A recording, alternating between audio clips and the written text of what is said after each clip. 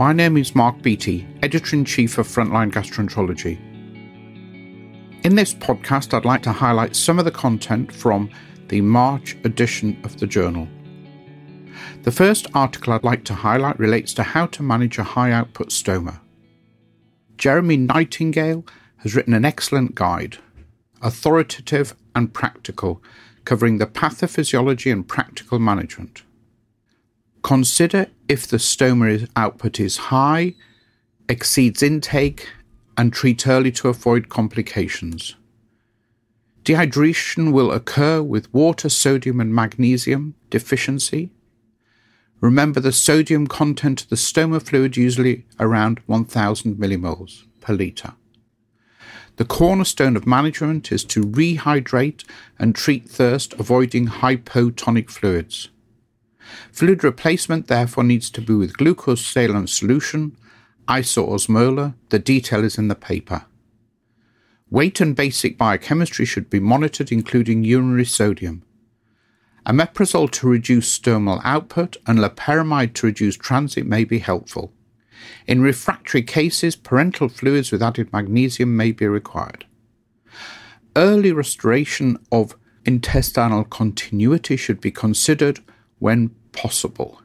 All these discussions in the article are in detail, helpful, remind you of the basic physiology, deal with risk factors, and discuss complications, including longer-term strategies which may potentially be the need for intravenous feeding. It's editor's choice this month and well worth working through. The second article relates to the provision and standards of care for treatment and follow-up of patients with autoimmune hepatitis. Autoimmune hepatitis is a substantial healthcare burden in the UK, with significant variations in care, facilities, and opinion regarding management. In this issue, Gordon and colleagues report a multi-centre study, 28 hospitals, looking at service provision and care of patients. A third lacked a hepatologist, only 18% had specialist nursing support for autoimmune hepatitis, and only 40% employed a histopathologist with special interest in liver disease. There were significant variations in monitoring treatment. 25% did not continue corticosteroids for 12 months. Regular blood monitoring was not always done, and not all patients with liver decompensation were referred for consideration of liver transplant.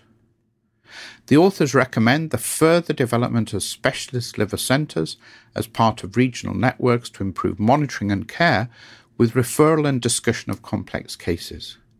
There's an excellent accompanying commentary from Roger Chapman, who discusses this and other data that highlight the variable treatment regimens and outcome and the need to develop networks of care with therapeutic, organisational and structural changes required to improve the management of patients with autoimmune hepatitis.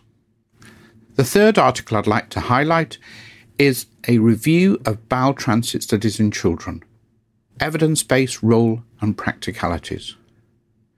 It's well known that constipation is very common in children, young people and adults.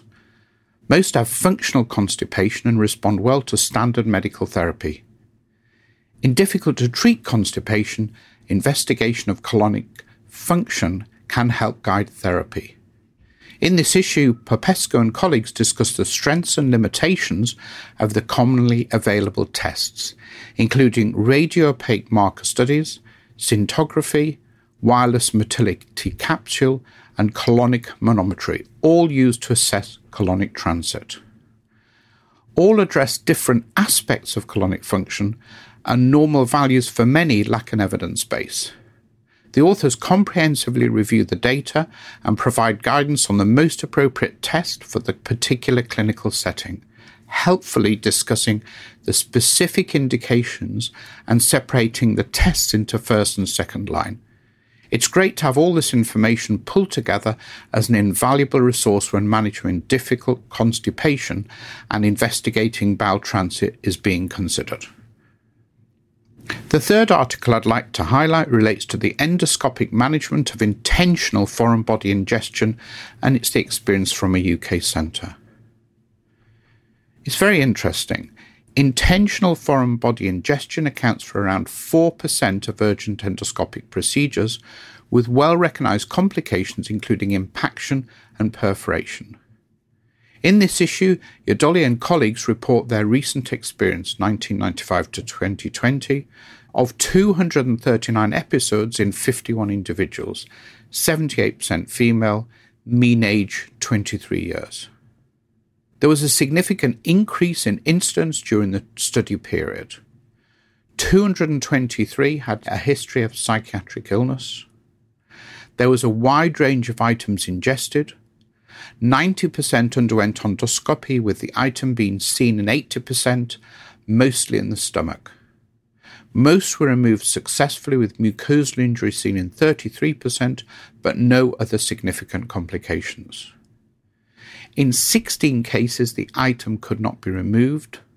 4 were managed surgically and 8 conservatively. Most procedures were performed between 8 a.m. and 8 p.m.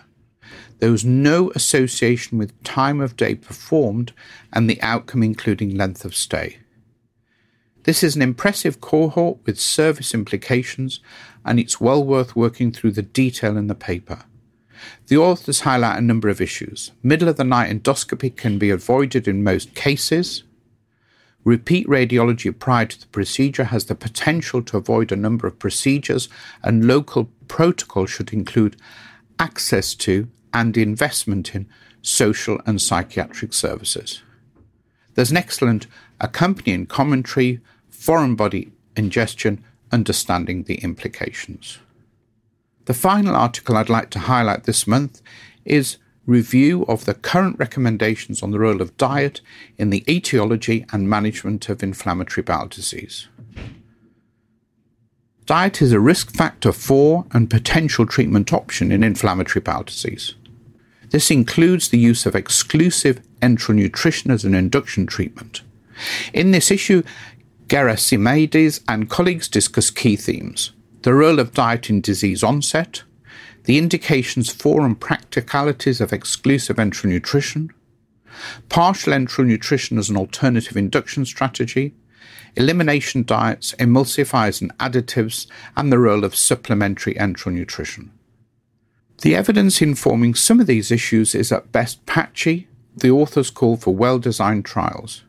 In an environment where the Western diet is clearly a risk factor, inflammatory bowel disease is increasing in incidence and therefore prevalence, and there is a high treatment burden, so optimizing the diet and nutritional status is crucial, probably best achieved when the condition is stable by healthy eating, which applies to the general population, for overall health and well-being.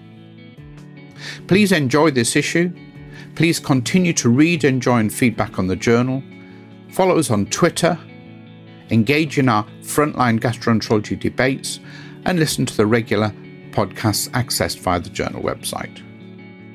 My name is Mark Beattie, Editor-in-Chief of Frontline Gastroenterology. Thanks for listening.